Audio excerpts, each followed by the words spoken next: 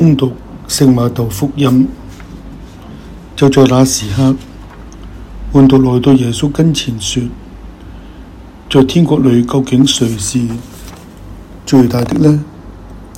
耶穌就叫一個小孩來，使他站在他們中間，說：我實在告訴你們，你們若不變成如同小孩子一樣，你們決不能進天國。所以誰自謙自卑如同這個小孩，這人就是天國中最大的。無論誰因我的名字收了一個這樣的小孩，就是收了我。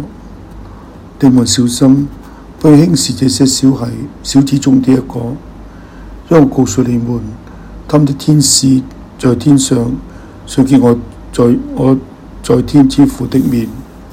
上主的話。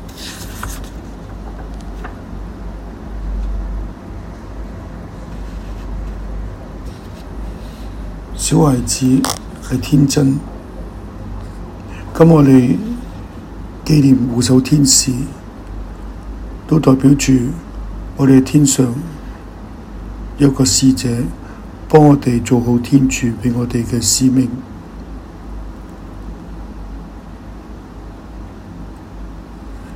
我哋願意交託我哋嘅一生喺護守天神嘅安排嘅保護之下。